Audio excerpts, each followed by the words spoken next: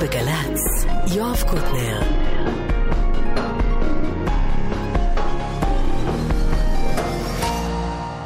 גלי צהל, גלי צהל, גלי צהל. עכשיו 1:03:30. אנחנו עם אריק איינשטיין.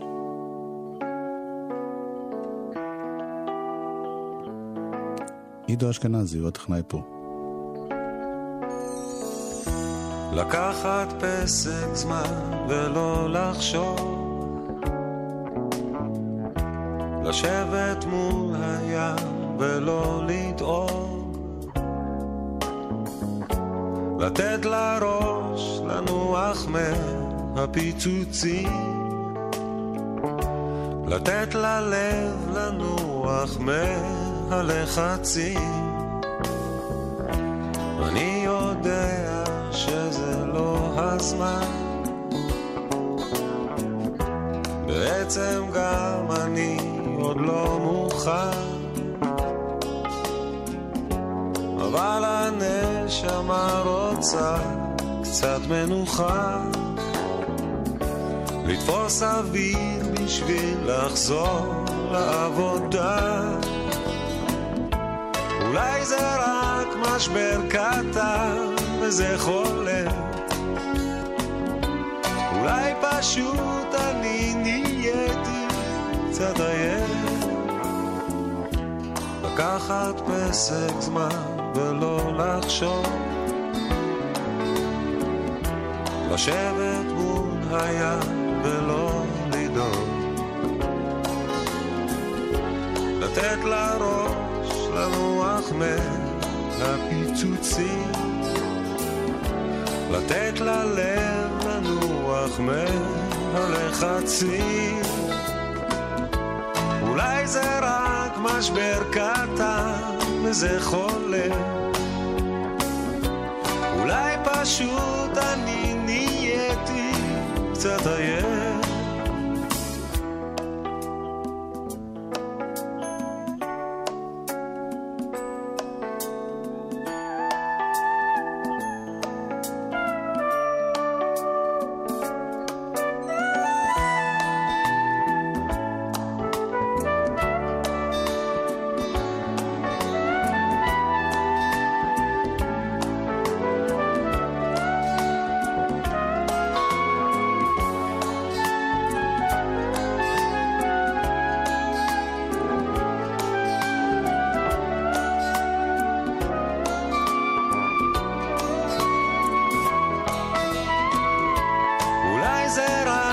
משבר קטן וזה חולה,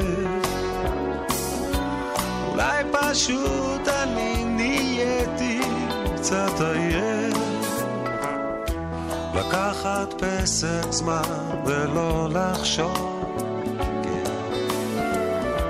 לשבת מול הים ולא לדאוג, לקחת פסק זמן ולא לחשוב,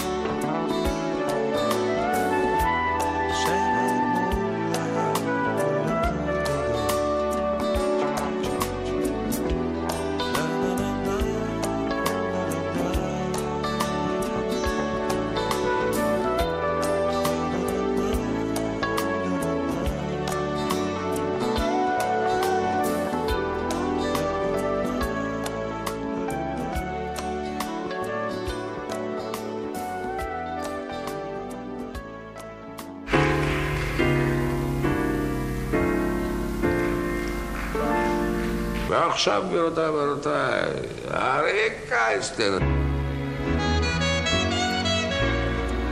זאת הפתיחה המוכרת שלנו. רציתי קצת לגוון היום. אנחנו בסדרה שנמשכת מהשנה השנייה למותו של אריק איינשטיין, כנראה עד סוף השנה הזאת, של כל ההקלטות של אריק איינשטיין. את האלבום הראשון שלו הוא הוציא בדיוק לפני 50 שנה. והיום הגענו לאלבום ה-22 שלו, אלבום אולפן. חוץ מזה היו עוד 2 אלבומי הופעה ועוד כמה אוספים. אז הגענו לאלבום שני שיצא ב-1984, פסק זמן, שיתוף פעולה של אריק איינשטיין ושם טוב לוי ביחד כמעט בכל השירים.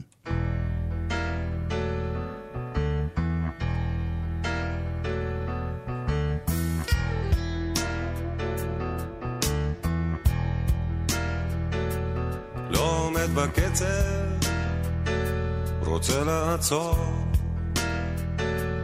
לא עומד בקצב, רוצה לחזור ללאט, לחזור לדליל, לחזור לשקט, לנגן בחליל. לא עומד בקצב, רוצה לשנות, לא עומד בקצב, לא רוצה לרמות, רוצה לחכות, לא רוצה למהר, לשפר את עצמי ולא לשקר. איזה בר מזל אני שזאת את וכשרה לי יד איתי להקל עליי מעט, לעזור לעבור, לעזור לחזור, להיות לצידי ותמיד לשמור.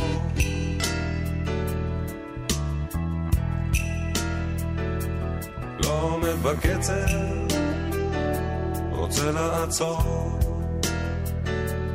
לא עומד בקצב, רוצה לחזור ללאט, לחזור לדליל, לחזור לשקט, לנגן בחליל. איזה בר מזל אני שזאת את שרה לי ידידי, להקל עליי מעט, לעזור לעבור, לעזור לחזור, להיות לצידי ותמיד לשמור.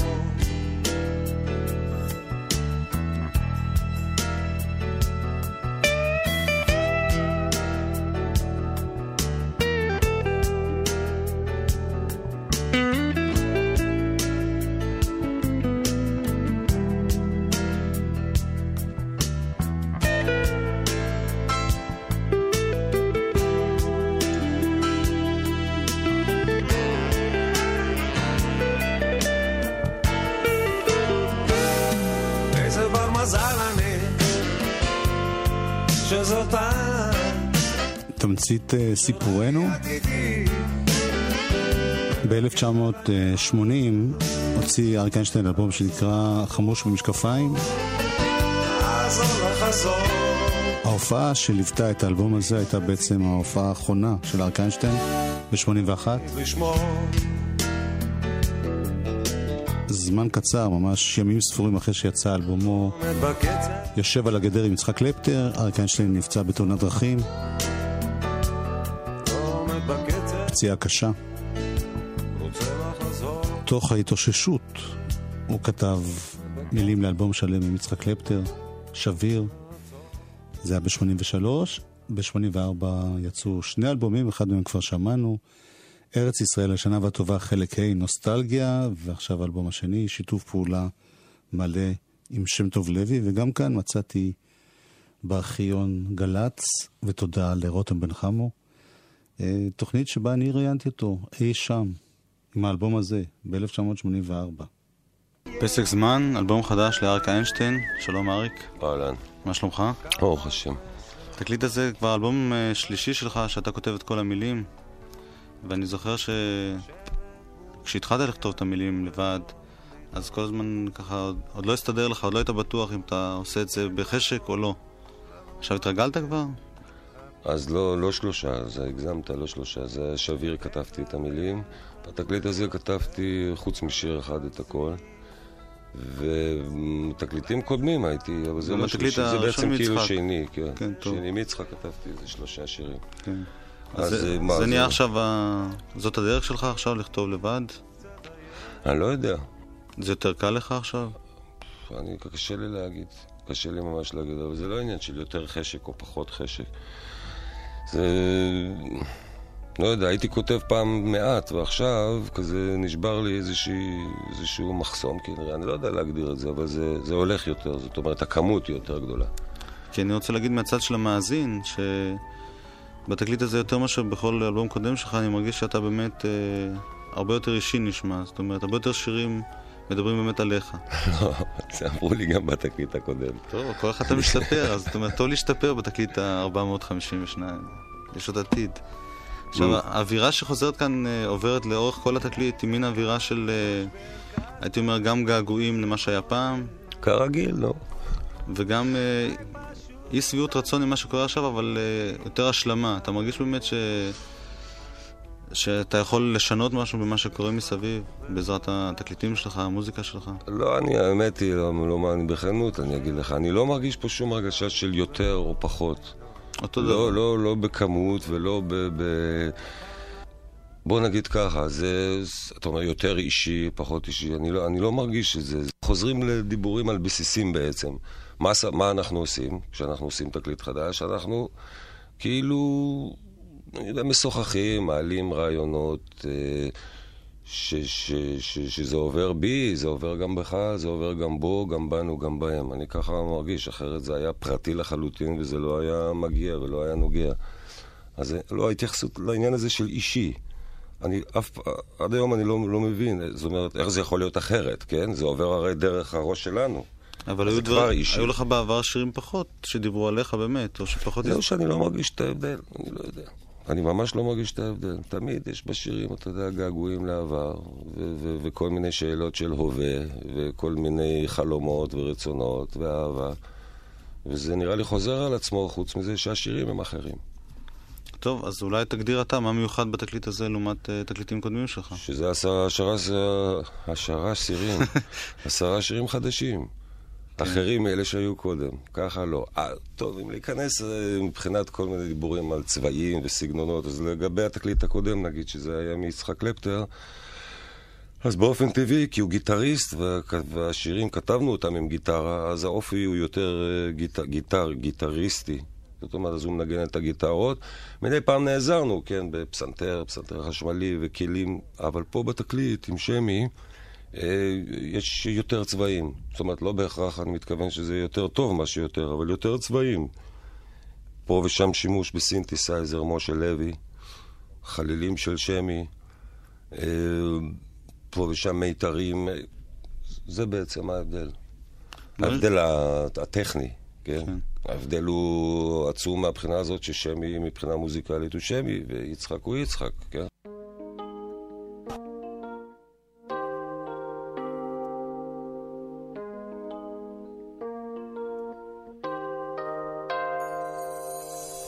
שוב עולות צפות המחשבות, מחפשות בשקט מנגינות, מנגינות שיספרו אותן, ואולי יצא סיפור קטן. ופתאום שומעים בחדשות, מצפון באות רוחות רעות, את השמש מכסה ענן, והכל הופך להיות קטן, וקשה מאוד לחשוב, וקשה מאוד לכתוב, וקשה מאוד לכאוב, וצריך ללמוד עם זה לחיות, צריך עם זה לחיות, ככה לחיות. שוב עולות צפות השאלות, מחפשות בשקט התשובות, התשובות שיספקו אותן. זה אותו סיפור ישן נושן, וקשה מאוד לחשוב וקשה מאוד לכתוב וקשה מאוד לכאוב וצריך ללמוד עם זה לחיות צריך עם זה לחיות ככה לחיות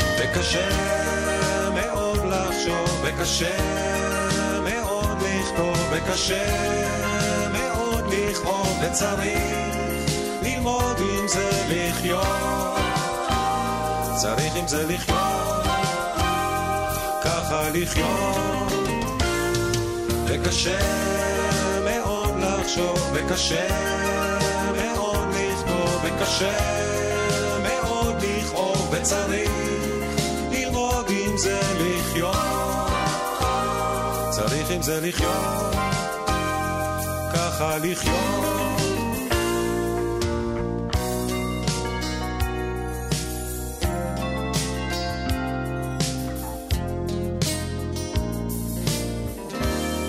צריך ללמוד עם זה לחיות. אני מזכיר למאזינים שאולי לא בדיוק מתאפסים על התקופה 1984 בארץ. נמשכת מלחמת לבנון, גם אריק רומז על זה בשיר הזה, מצפון רוחות רעות. הייתה אווירה מתוחה בחיים הפוליטיים, חברתיים וכו'. תקופה לא פשוטה, וזה איכשהו חודר גם לשירים שאריק איינשטיין כתב כמעט את כולם בעצמו. לא עוזר למרות ההכחשות שלו. מה שאני אומר זה חוזר זה תמיד אני ולא אחר מוותר לא רוצה להיות עצוב יותר מצטער אשתדל מאוד לא לשקר לו ידעת על מה אני חושב לו ידעת את מה אני כותב לו ידעת כמה אני אוהב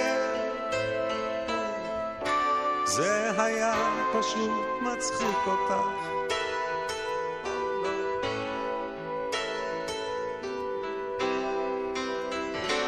לא עוזר לא חשוב מה שאני אומר זה חוזר זה תמיד אני ולא אחר מוותר לא רוצה לריב איתך יותר מצטער אשתדל מאוד לא לשקר לו ידעת על מה אני חושב לו ידעת את מה אני כותב לו ידעת כמה אני אוהב זה היה פשוט מצחיק אותך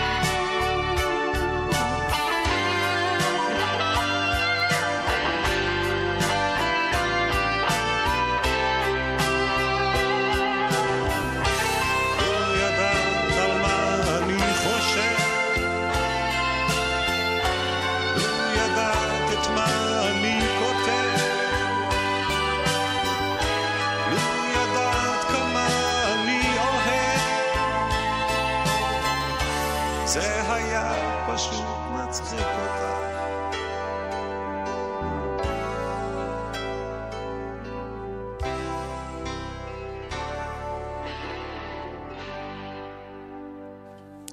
אריק איינשטיין, 1984. אריק איינשטיין ביחד עם שם טוב לוי. חוץ משיר אחד, אריק איינשטיין כתב פה את כל המילים, ושם טוב לוי הלחין את כל השירים, ועיבד, והפיק מוזיקלית, וזה הוקלט באולפני טריטון באפריל עד אוגוסט 1984. גיא יפה היה הטכנאי, והפיק מיכאל תפוח, ועטיפה צילום של מנחם סקס, ועיצוב מנחם רגב, כמו שקורה בכל התקופה הזאת. ותמיד בתקופה הזאת גם יש טוקי על העטיפה, איפשהו, עוד לפני שהשיר טוקי יוסי יצא לאור. אחד השירים המאוד מאוד אישיים והיפים של אריק איינשטיין באותה תקופה נקרא הוא חזר בתשובה, שיר שמקודש, ככה חשבנו, לאורי זוהר, גם משפחתו של אריק איינשטיין, משפחתו הראשונה, אשתו אלונה ופנותיו חזרו בתשובה, עברו לירושלים, והוא כתב על זה שיר, שהוא טוען כמובן שהוא לא מתייחס דווקא אליהם.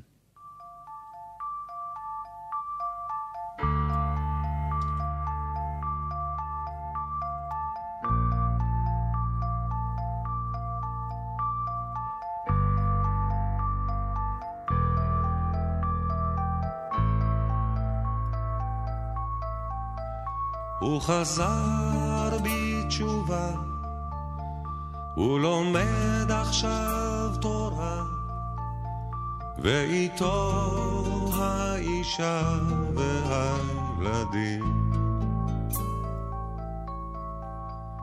ועברה לשנה, שום דבר לא השתנה, זו אותה מנגינה והמילים. אבל הלב הוא רוצה הרבה יותר, מספר סיפור אחר וחוזר ואומר שהלכת לי חבר.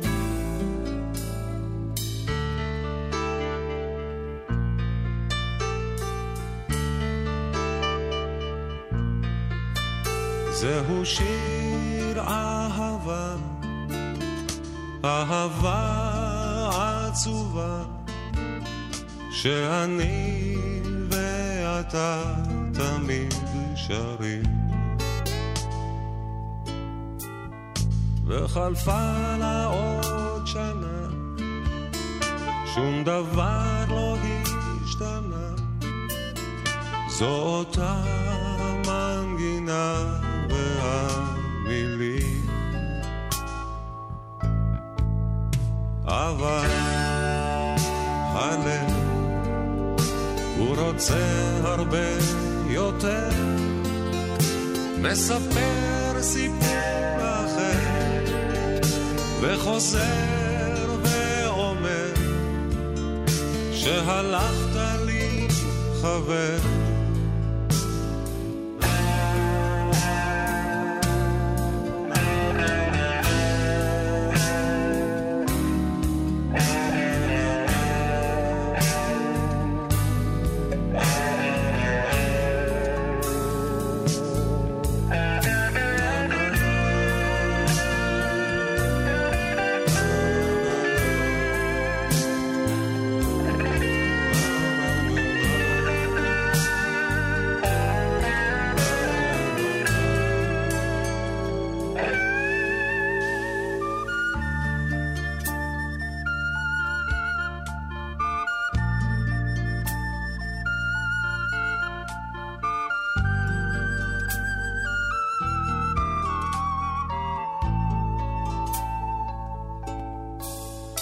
וחלפה לה עוד שנה, שום דבר לא השתנה, זו אותה המנגינה והמילים. אבל הלב הוא רוצה הרבה יותר, מספר סיפור חוזר ואומר שהלכת לי חבר, אבל הלב הוא רוצה הרבה יותר סיפור אחר.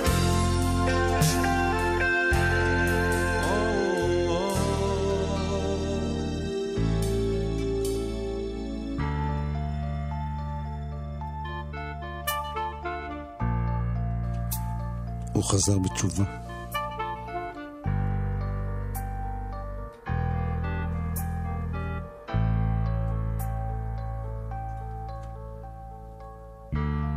אנחנו חוזרים לשיחה מ-1984.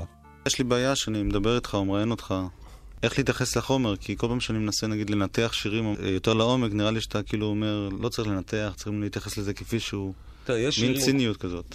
לא, חס ושלום, לא ציניות, אבל אין רע בניתוח, אבל כשיש מקום לנתח, ומתי יש מקום לנתח לדעתי, כשזה אולי, שלא מספיק, נגיד, מגיע הרעיון שאני רציתי לבטא, וזה קרה לי בכמה שירים פה שבדיעבד, אחרי זה אני רואה זאת אומרת, לא הצלחתי בשלמות להעביר איזשהו רעיון שעלה לי בראש. למשל, שיר של חוזר בתשובה, נגיד, כן? אז ההתייחסות הראשונית היא תמיד התייחסות אישית, שאני וחברים ואורי וחוזר בתשובה. אבל זה לא, המניע שלי לא היה זה, אבל אני מבין שלא מגיע. המניע שלי היה אחר. זאת אומרת, כל עצם העניין של הניתוק של חוזרים בתשובה, שזה לא חד משמעי, זה לא תמיד, אבל כשזה קורה, הניתוק המוחלט של חוזרים בתשובה מהסביבה הקודמת שלהם. פה זה עניין מאוד ספציפי, עניין של חזרה בתשובה. הכוונה שלי היא כנראה לא מספיק הגיעה. השמיעה שאנשים שאומרים לי בעקבות, אז ההתייחסות היא יותר אישית לגבי אורי. ואני רציתי להתייחס יותר לבעיה עצמה, לניתוק, כן. ואני חושב שבימים טרופים אלה אנחנו חייבים להפסיק את הברדק, לאפשר לשרבולים לקום בבוקר ורבות עבודה.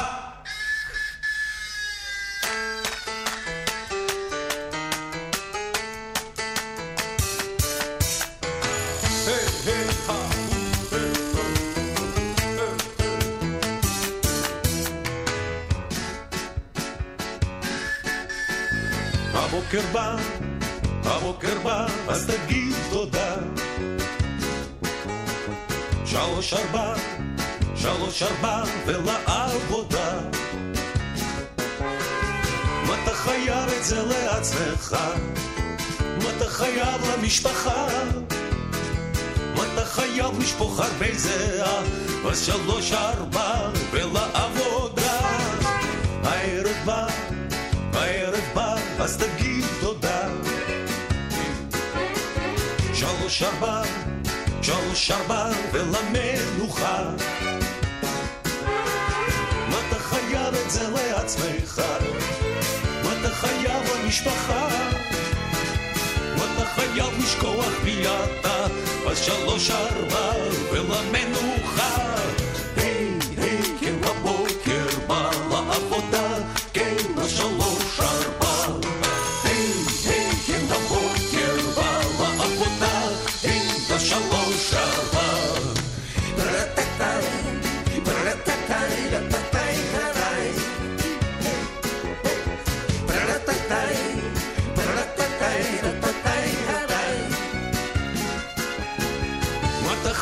זה לעצמך, מה אתה חייב למשפחה? מה אתה חייב לשפוך הרבה זהה? אז 3-4 ולעבודה. האהבה היא תציל אותך. 3-4 אז תאהב אותה. מה אתה חייב את זה לעצמך? חייב למשפחה, אתה חייב לשכוח מי אתה, 3-4 ולאהבה.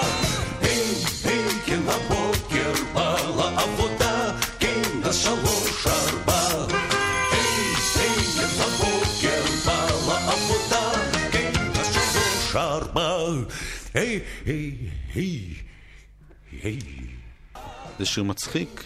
את מי אתה מחכה כאן? לא, כללי, משהו, אתה יודע, זה היה אחרי כבר שהיה לנו איזה 7 שירים בתקליט, וככה זה הקשבנו לזה, לא בחטיבה אחת. והיה לנו איזו הרגשה קלה של, אתה יודע, שאנחנו קצת... עצובים? עצובים זה כללי, אבל אתה יודע, מהורהרים כמעט. מה רע בזה? לא רע, נכון, אבל כשהתקליט בחטיבה אחת, זה לא רע בזה, אבל זה רק חלק מאיתנו. אתה מבין, אנחנו לא רק מהורהרים וחושבים ומוטרדים, אנחנו גם רוצים להשתגע ולחכות ולצחוק. כן. לא בגלל שבתקליט צריך, אבל ההרגשה הייתה שאנחנו שוכחים את הצד הזה שלנו, כי שמי הוא גם כן אוהב לצחוק ולהשתולל. דרך אגב, המבטא הרוסי לא סתם שרירותי, מבטא רוסי בשביל להצחיק. עלה לי בראש זה מין פרודיה כזאת על הסתדרות. שוב, זה לא לגמרי, לא הסתדרות. בכלל על כל הנאומים האלה, אתה יודע, הנבובים האלה של עלינו לקום ולעשות ולזה, וזה באופן, באסוציאציה זה תמיד יותר הדור הקודם, הנאומים הנמלצים, זאת אומרת. ומפה זה כן, אתה חייב כל מיני דברים שאנחנו חייבים להפשיל שרבולים וזהו, בגלל זה בא המבטא הרוסי. יפה. אתה שר כמעט את כל השיר בכזה מבטא רוסי, ורק משפט אחד, האהבה היא תציל אותך, אתה שר כמו אריק איינשטיין באמת. יפה. זאת אומרת, לי זה נראה שזה בעצם המסר, שמה שמחזיק אותנו כאן בכל התקליט, זה אהבה. זה היה ספונטני בהקלטה, אתה יודע, אני חשבתי, זאת אומרת, התחלתי לשיר את זה במבטא רוסי, והאהבה פתאום, אני לא יודע, זה בא לי באופן טבעי, כאילו, בניתוח ובדיבור יותר רציני, אז אפשר להגיד כאילו שלא עושים צחוק מהאהבה, שהיא דבר נורא רציני. אבל האמת היא שזה בא לי ספונטני. לא נראה לי כזה המבטא הרוסי במקום הזה. יותר תמים, יותר אמיתי כזה. אבל זה יפה ששמת לב.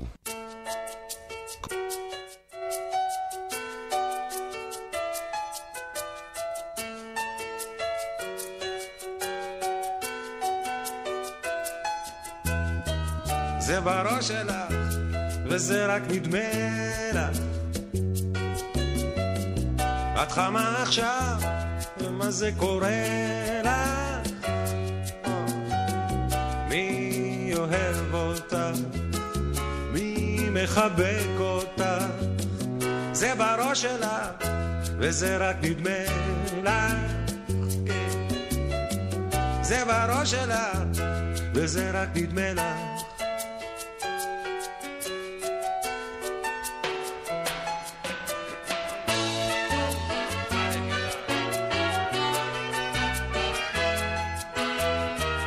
זה קורה גם לי, אני לא שוכח,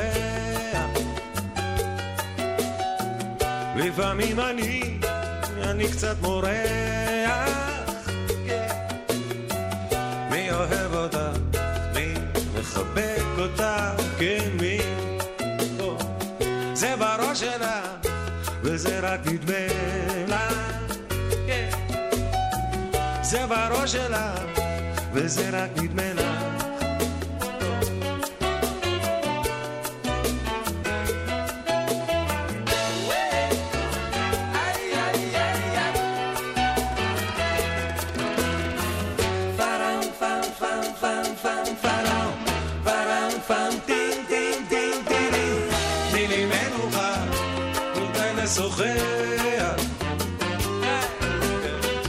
לסיפור הזה אין טעם וריח, מי אוהב אותה, מי מחבק אותה, כן מי, זה בראש שלה וזה רק נדמה לה, זה בראש שלה וזה רק נדמה לה.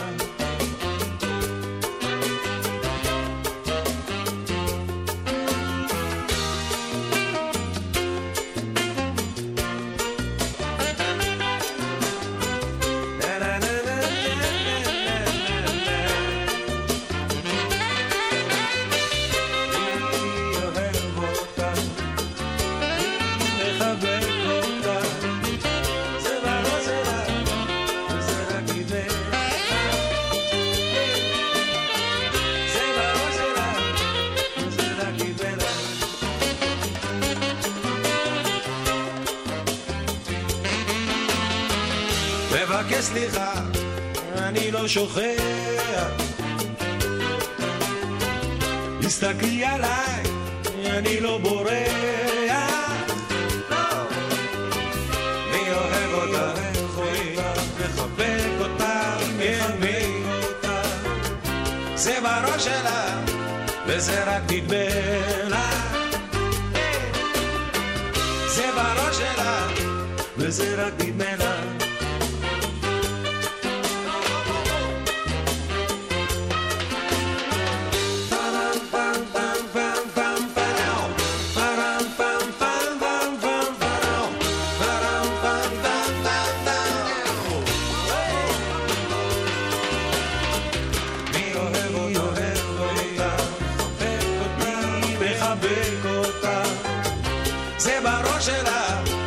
זה רק נדמה לה, זה בראש שלה וזה רק נדמה לה.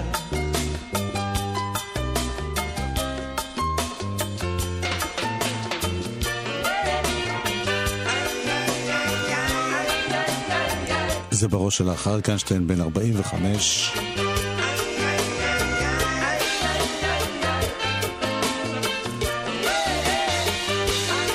עם ילד צעיר בבית, עם זוגיות חדשה.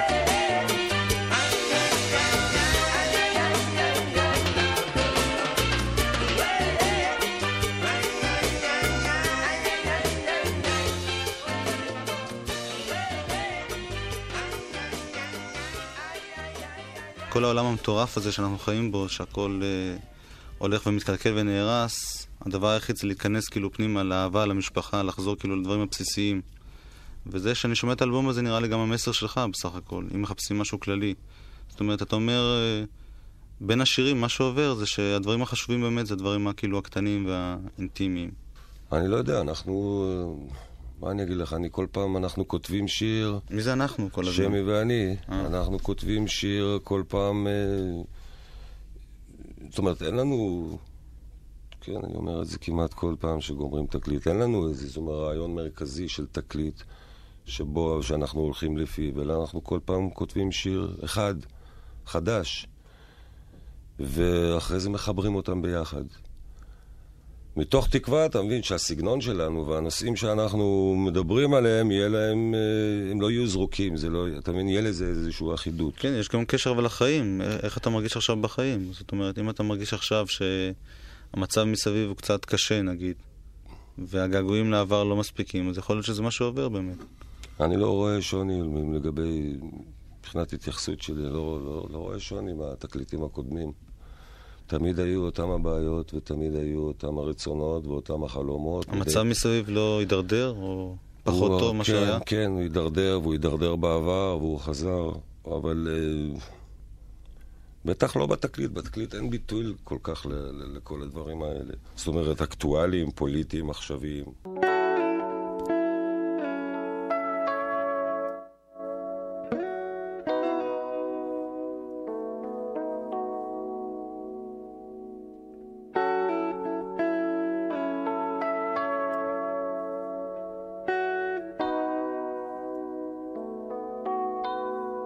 מכבי הישר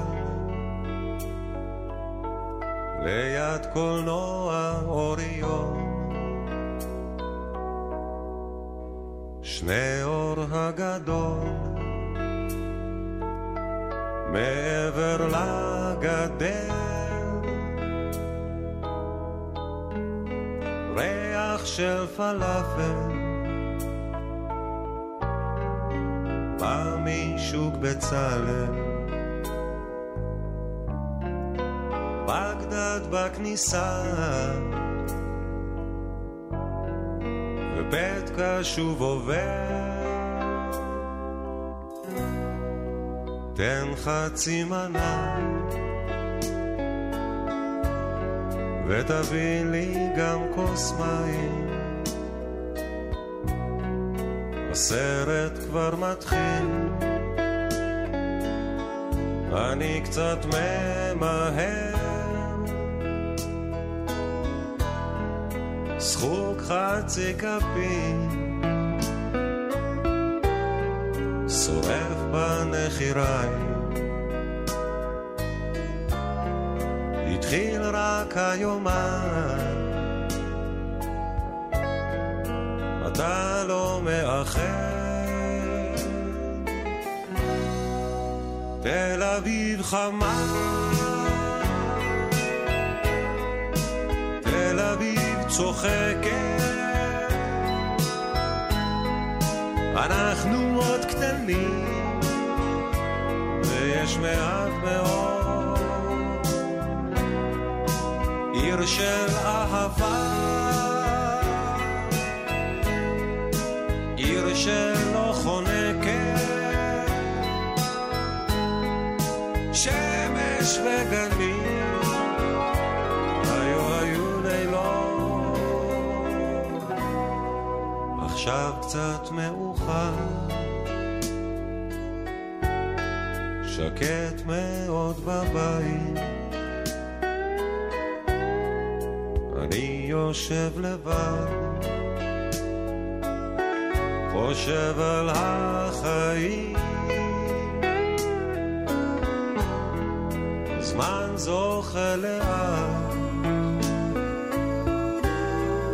עוצם את העיניים, עולים הזיכרונות, וזה כל כך נעים. תל אביב חמה, תל אביב צוחקת, אנחנו עוד קטנים ויש מעט מאוד, עיר של אהבה, עיר שלא חונקת, שמש וגנים, היו לילות.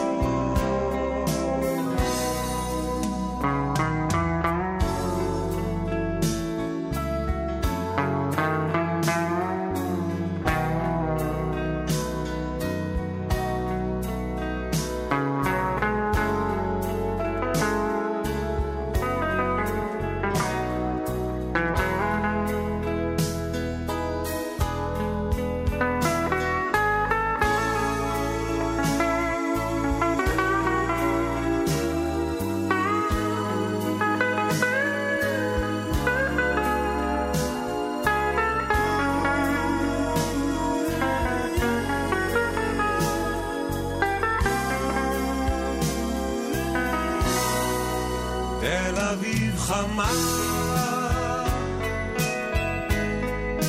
תל אביב צוחקת,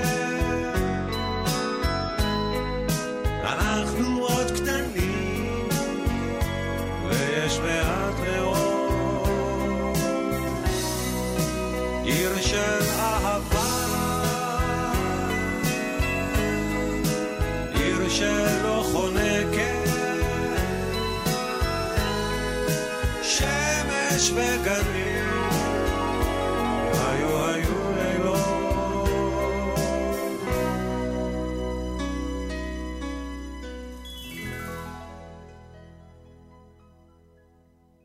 דיברת על דברים פוליטיים, יש שיר אחד שלא יודע כתבת של ביאליק, שנקרא יעקב ועשיו. כן. יש בו איזה רמז פוליטי?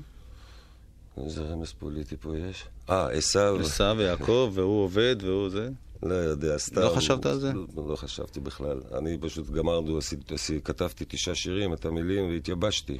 את העשירי לא הצלחתי לכתוב. ויש לי ספרים של משוררים בבית, וביאליק כמובן. ונפלתי על השיר הזה, הוא נראה לי משעשע ולא מעבר לזה. טוב, יכול להיות שאני מוצא כל מיני פרשנויות איפה שאין.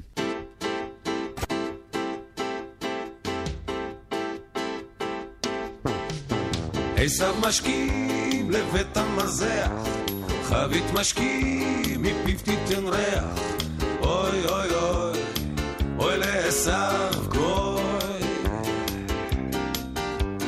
כוסו חייב לשתות חייב, כי על כן הוא גוי, על כן הוא גוי, אוי אוי אוי אוי לעשיו גוי,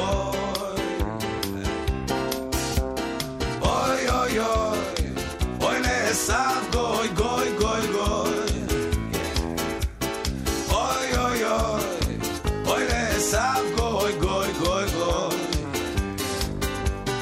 יעקב משכים בבית התפילה, נותן ליוצרו שרחו תהילה. עוד מה טוב חלק יעקב, אל צור חייו להודות חייו, כשמו יעקב, כשמו יעקב. עוד מה טוב חלק יעקב. אוי אוי אוי אוי לעשיו גוי גוי גוי גוי. אוי אוי אוי אוי לעשיו גוי גוי גוי גוי. עשיו חוזר לביתו בלילה, אוי לאשתו מאגרוף יד בעלה. אוי אוי אוי אוי לעשיו גוי. זרוע חייו להכות חייו, כי על כן הוא גוי, על כן הוא גוי. אוי אוי אוי אוי לעשיו גוי. אוי אוי אוי אוי לעשיו גוי גוי גוי גוי. אוי אוי אוי אוי לעשיו גוי גוי גוי גוי.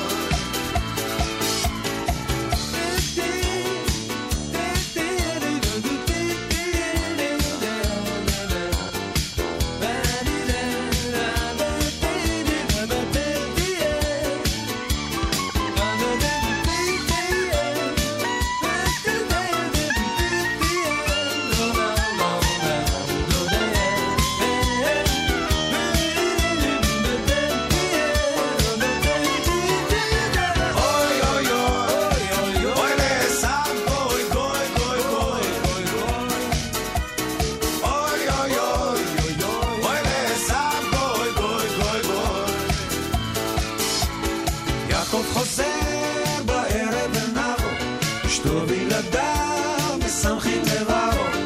עוד מה טוב חלק יעקב, בניו חייו לגדלם חייו, כשמו יעקב, כשמו יעקב. עוד מה טוב חלק יעקב.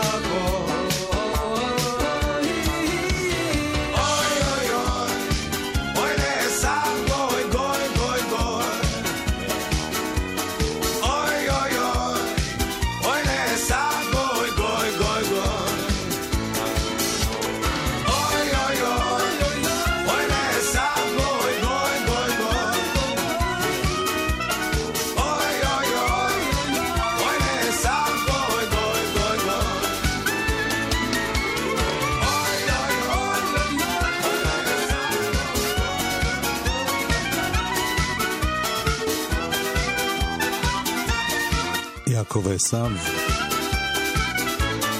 היום, כל כך בשנים אחרי, אני כמובן מבין את השיר אחרת ולא חושב שהוא פוליטי, אבל לעומת זאת אני כן מרגיש משהו שגם הרגשתי אז, שאריק איינשטיין לוקח לעצמו מין תפקיד, לא במודע, לא במתכוון, למצוא את הטוב.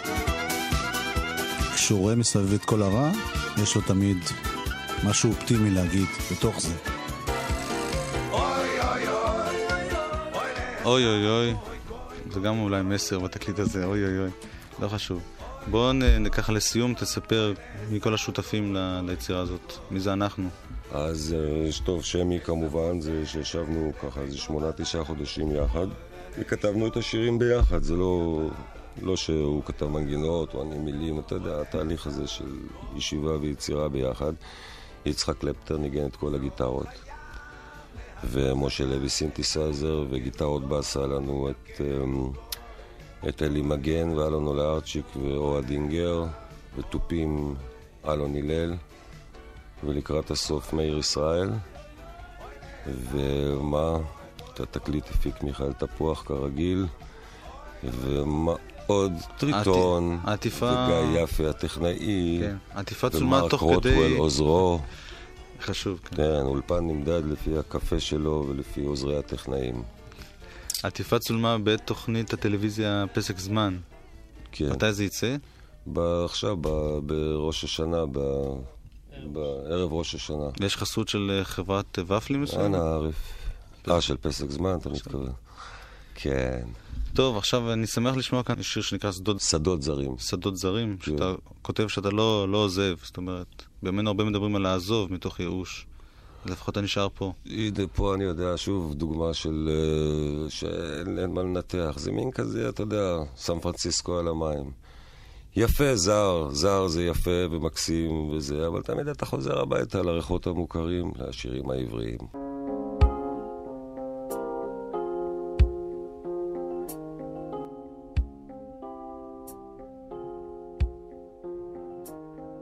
שדות זרים, שדות זרים,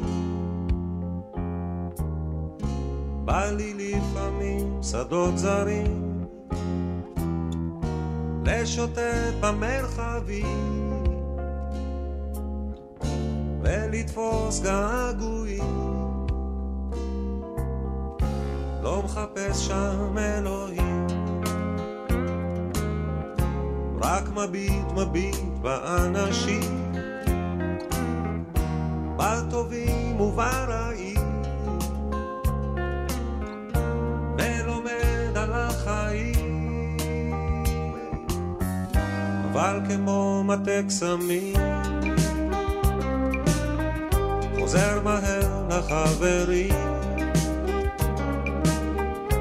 לריחות המוכרים, לשירים העבריים. שדות זרים, שדות זרים, בא לי לפעמים שדות זרים, לטייל בפרדסים, ולנגוס בתפוחים, אבל כמו מטה קסמים, חוזר מהר לחברים,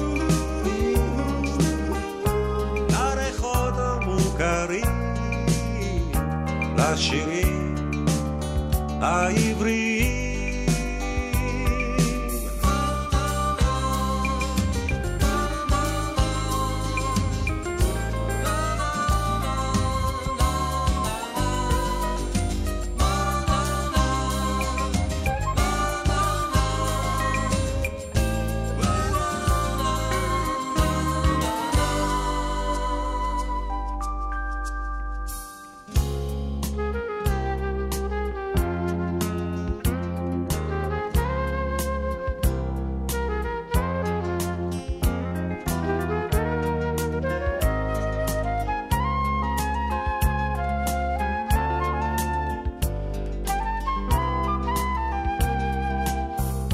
לא מחפש שם אלוהים, רק מקשיב לסיפורים אגדות של אחרים, ולומד על החיים,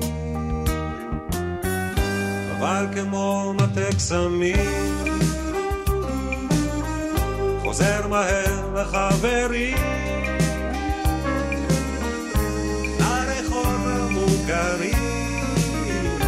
לשירים העבריים.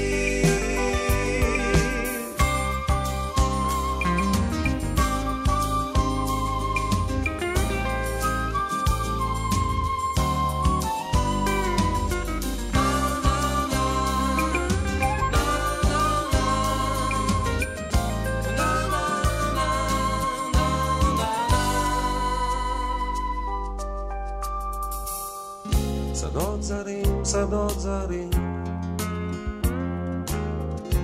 בא לי לפעמים שדות זרים, שדות זרים, שדות זרים, שדות זרים, שדות זרים.